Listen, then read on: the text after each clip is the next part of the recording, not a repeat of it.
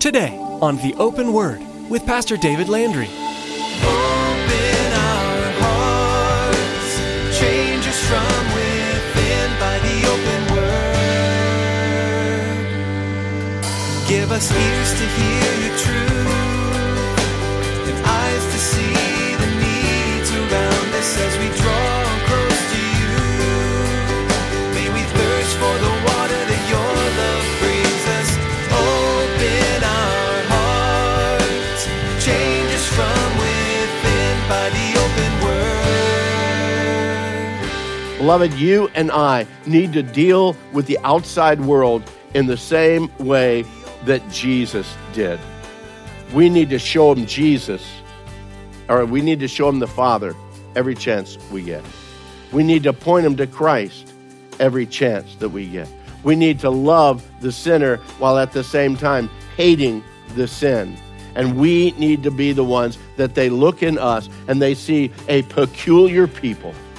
They see a people with a whole different mindset, a whole different viewpoint, and a whole different direction and passion in their life than what the world has. As Christians, God has given us a very important task. We are to lead others to Christ. They should be able to look to us and see Jesus. In today's message, Pastor David talks about this important role. We need to be beacons of light to those who are still in darkness. We need to love the sinner while hating their sin. When we blend in with the world, we lose our effectiveness in sharing the gospel and leading people to Christ. Does your life stand out and look different because of your love for Jesus? Now here's Pastor David in the book of 1 Thessalonians chapter 4 with part 2 of today's message, Your Sanctification.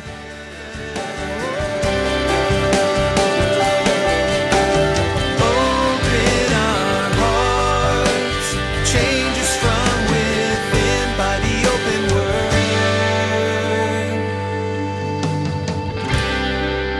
When we cast off this body of sin, when we take this temporary tent and put it away, when we get rid of this old carcass that we're hauling around, when this mortal puts on immortality, that's when we come finally to that permanent sanctification, that completed place within our spirits that we, again, fully, completely, permanently sanctified. Although for now, as Paul is speaking of sanctification, more often than not, he's speaking about that continual, lifelong journey, that work of progressive sanctification in our life. And that's what Paul makes mention of here, our sanctification, dealing with the choices that we make on this earth that have heavenly consequences.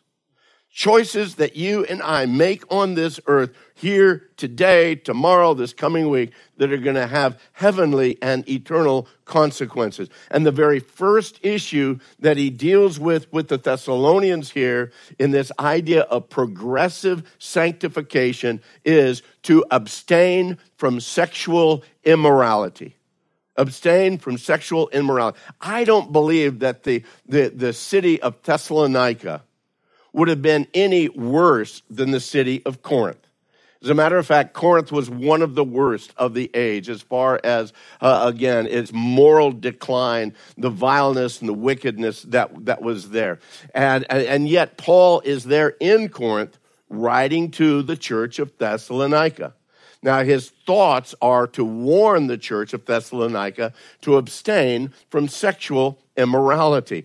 Corinth was so vile in their lifestyle that if you had a person that, again, you looked at them and by their moral actions, by their attitudes, by their loose life, by their indiscreet relationships, their immoral behavior, you could say that they've been Corinthianized. She's been Corinthianized. You can see it in her. Or he's been Corinthianized. That's just the way. Because, again, to think of Corinth is to think of the most vile and immoral type of a lifestyle.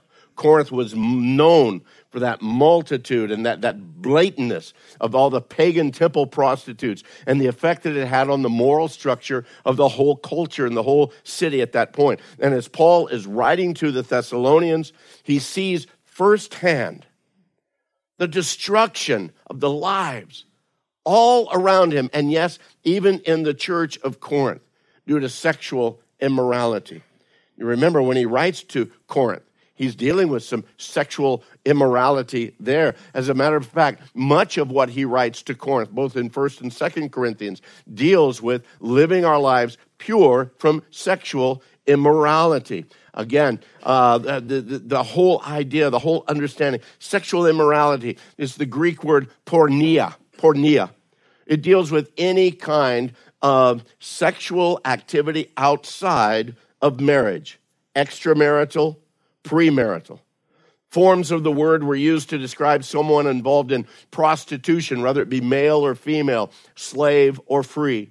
The word is used to describe both the actions as well as the individuals themselves. And yes, you probably figured it out by now. It's where we get the word pornography. Pornography. Paul deals with this issue of sexual immorality throughout his writings to the various churches. And as I shared, his writings to Corinth in particular covers many of those verses. It was obviously a major battle of the day to keep the mind clear and free from the trappings of that loose, that immoral society that they lived in at that point in time. But beloved, I believe the battle today is worse than ever before. And that's a big statement because the Roman culture was absolutely vile. But I believe that we are moving, if not already in it, in a worse condition in our culture. It's a battle that goes on today in the heart and the minds of both men and women, both young and old. And with the rise of the internet, it's expanded the use of pornography exponentially over the last 3 or 4 decades. Absolutely amazing. Through a variety of some reliable sources, Time Warner, CNN, the BBC, safefamilies.org, nationalcoalition.org, and the Barna Group, and a host of others, there's been statistics that have been compiled, tabulated through the years that bring us to a very disturbing reality that we need to come to a clear understanding. Beloved, our nation is addicted to pornography. As a nation, we are. And even sadder, the church is not far behind the nation. Statistics show there's not a whole lot of difference between the two. 12% of the websites on the internet are pornographic. 12%. You might think, well, that's not very many. Until you understand and realize that that's over 24,600,000 websites are dedicated specifically to pornography. The average age that a child sees porn online is 11 years old. That's male and female. Parents, guardians, you guys have to be the gatekeeper to your child's internet usage. Do you have filters? Do you have a process in place to guard their hearts and their minds? 72% of all males say they have visited porn sites in the last month. And ladies, you're not immune from it. 28% of females. A recent survey conducted by the Barna Group found that approximately 2/3, 64% of U.S. men view pornography at least monthly. Moreover, the study revealed the number of Christian men viewing pornography virtually mirrors the national average. Christian men, almost the same as the nation. Now, I could go on and on about the dangers and the damage that pornography does to individuals, to couples, to families, to careers, and yes, even to ministries. And even in this current wave of sexual abuse that's coming on throughout industries like Hollywood and corporate America that's on the news so much right now today, I believe that it is a direct consequence of having too much money, too much power, and involved too deeply or involved in at all sexual immorality. And it's being shown in nearly every corner of our nation. And yet still, as a nation, we flaunt our immorality in every way possible. From advertisements that we see on TV, whether it be during a game like a Super Bowl or on the evening news, I give my wife the remote. It's just easier for her to just click. I don't need to see the Victoria's Secret new gear coming out. She's very quick to, and I'm going like a dummy. What was that? No, you don't need to know. You don't need to know.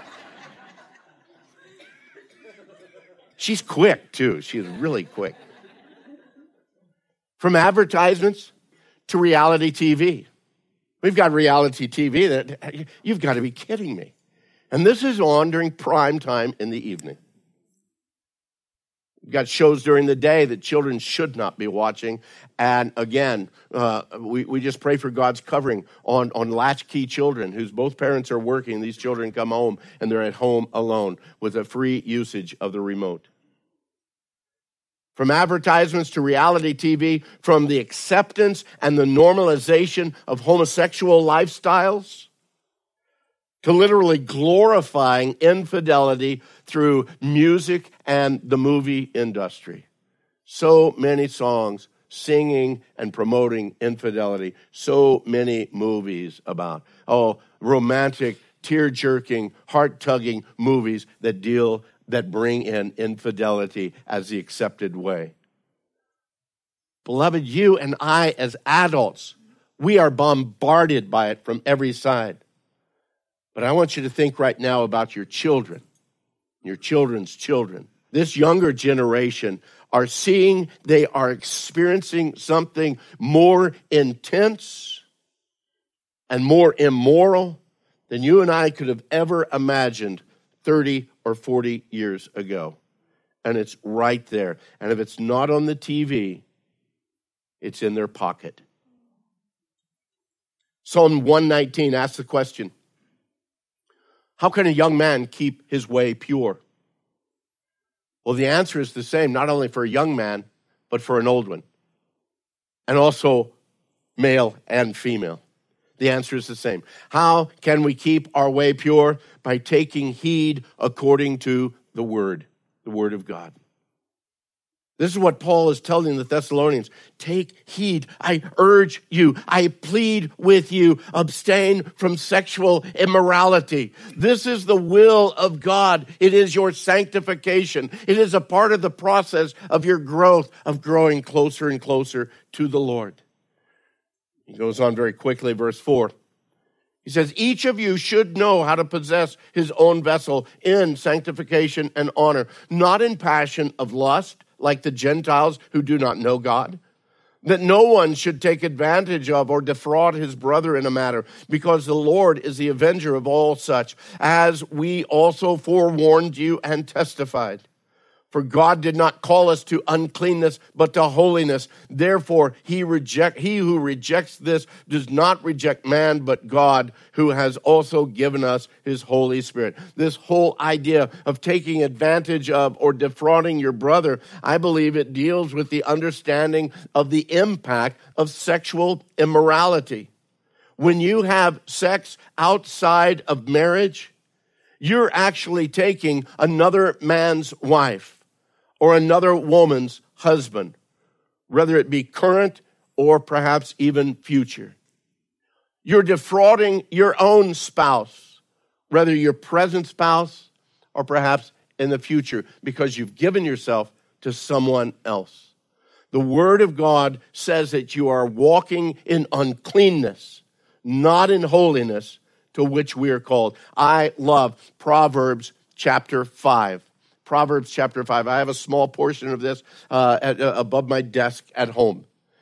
It says, beginning of verse 15, drink water from your own cistern and running waters from your own well. Now understand, he's not talking about H2O, okay? Listen to what he says.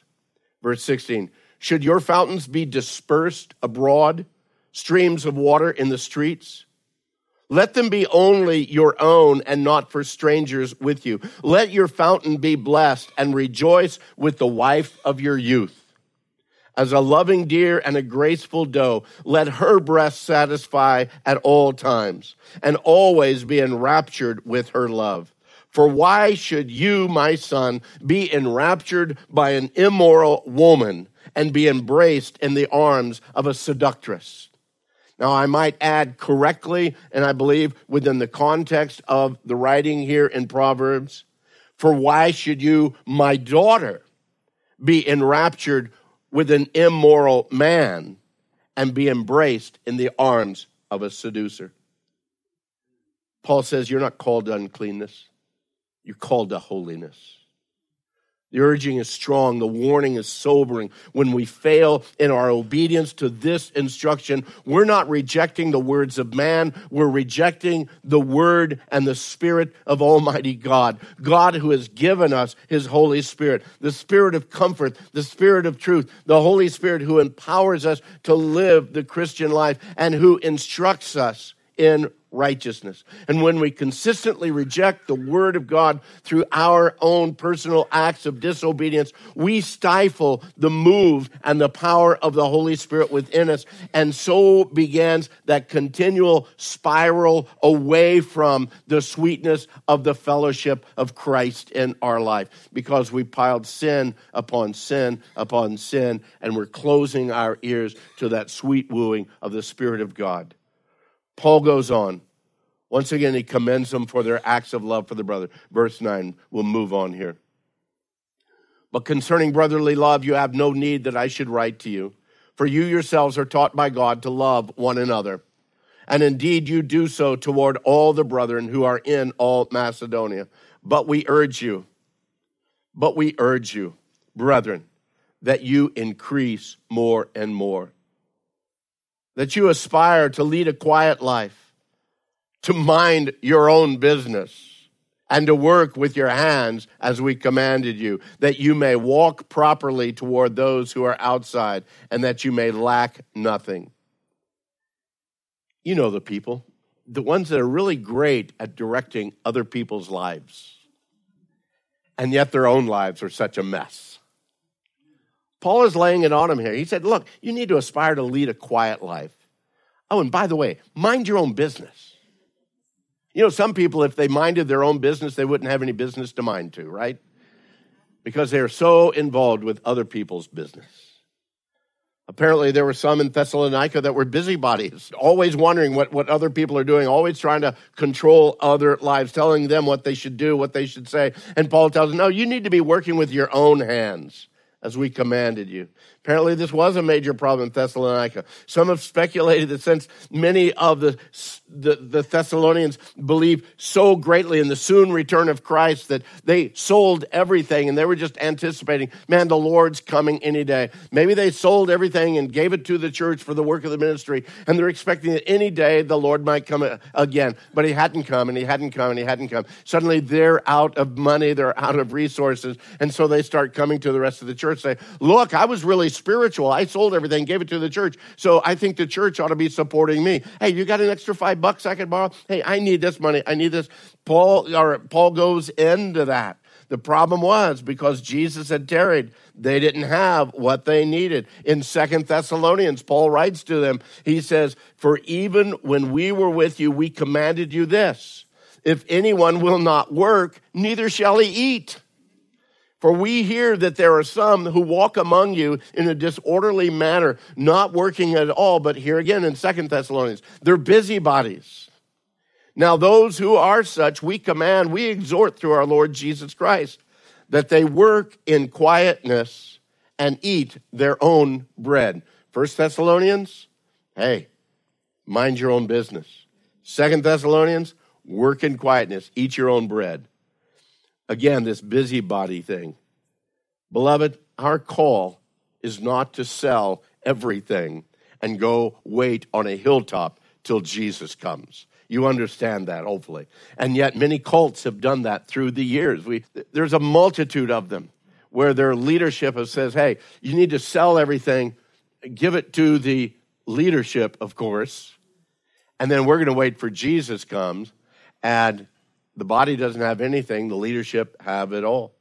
Our call is not to sit and wait till Jesus comes. Our call is to occupy till Jesus comes. So many of Jesus' parables pointed toward that. The faithful servant, again, continuing on in the work of the master. The one that he'd given the talents to, continuing on, investing in what the master had given to him over and over. Lastly, real quick, here in 1 Thessalonians chapter 4, verse 12. He says, we do all this that you may walk properly toward those who are outside. Toward those who are outside. That's not the ones that didn't get a seat in the church meeting. No, he's talking about the world. To the non-believers that are around us, and that you may lack nothing. Beloved, you and I need to deal with the outside world in the same way that Jesus did. We need to show them Jesus, or we need to show them the Father every chance we get. We need to point them to Christ every chance that we get. We need to love the sinner while at the same time hating the sin. And we need to be the ones that they look in us and they see a peculiar people. They see a people with a whole different mindset, a whole different viewpoint, and a whole different direction and passion in their life than what the world has. Beloved, when you and I start mimicking the world, and when the church starts blending into the world, we lose our effectiveness for the gospel to the world. You and I ought to be those who, again, shine forth the love, the grace, the mercy, and the forgiveness of Christ to a lost and dying world around us who are grabbing at anything and everything they can to find some kind of peace and some kind of satisfaction in these 80, 90 plus years that we may have on this planet before eternity comes and stares us right in the face and we have nothing to give for it. Beloved, there's nothing that we can grab hold of here that we're taking with us to glory, except our commitment to Jesus Christ. Jesus is coming soon. Are you ready for that? If you really believe that Jesus is coming soon, are you living your life in a way that when the master comes to the door, you're not going to be embarrassed? Oh, you know how it is. Somebody comes to visit and you forgot, oh man, we haven't cleaned the house. Hey, we'll be right there. Hold on just a second. We'll open the door in a moment. Got to pick up the clothes and the socks and wipe the table down. But if you know they're coming, we have things ready. Beloved, our Lord is coming. He promised is coming as soon. Are we ready for it? Are we living a life that brings honor to him day by day, progressing in our sanctification to bring glory and honor? If God gave you your own YouTube channel, and on that YouTube channel, all that was displayed on there were your actual thoughts and the reason behind your actions on that big screen, do you think it would change anything? Well, you know what? The Word tells us that when he comes, all things are going to be revealed. Will it change anything? May our hearts and our lives grow to be more conformed to the image of Christ, transformed by the renewing of our minds, not conformed to this world, not pressed into its mold, but again, transformed to the very mind of Christ. Open our hearts, change us from within by the open word. We're so glad you took time today to listen to the open word, but even more so that you chose to open your heart to the truth of the Bible. If you want to study further in Pastor David's series in 1 Thessalonians, you'll be able to do so at our website, theopenword.com. Just click Teachings at the top of the page to find our library of past messages. You're welcome to download them for free, share them with your friends and family, or just listen right there online. While you're at our website, you'll be able to learn more about Pastor David and why he has such a great passion for sharing the truth of the gospel through the ministry of the open word. Pastor David is the senior pastor at Calvary Chapel, Casa Grande, and he'd like to extend you a personal invitation before our time is up today. Oh, absolutely. We here at Calvary Chapel, Casa Grande, we've got a seat waiting for you at our worship services. Come by on Saturday or Sunday, or even Wednesday if you like.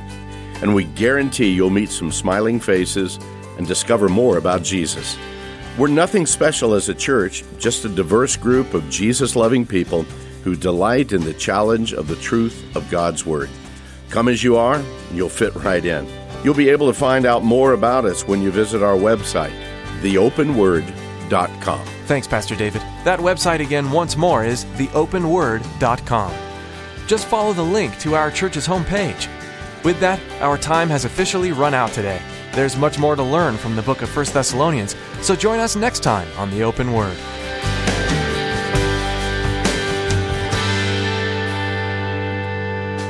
Make us more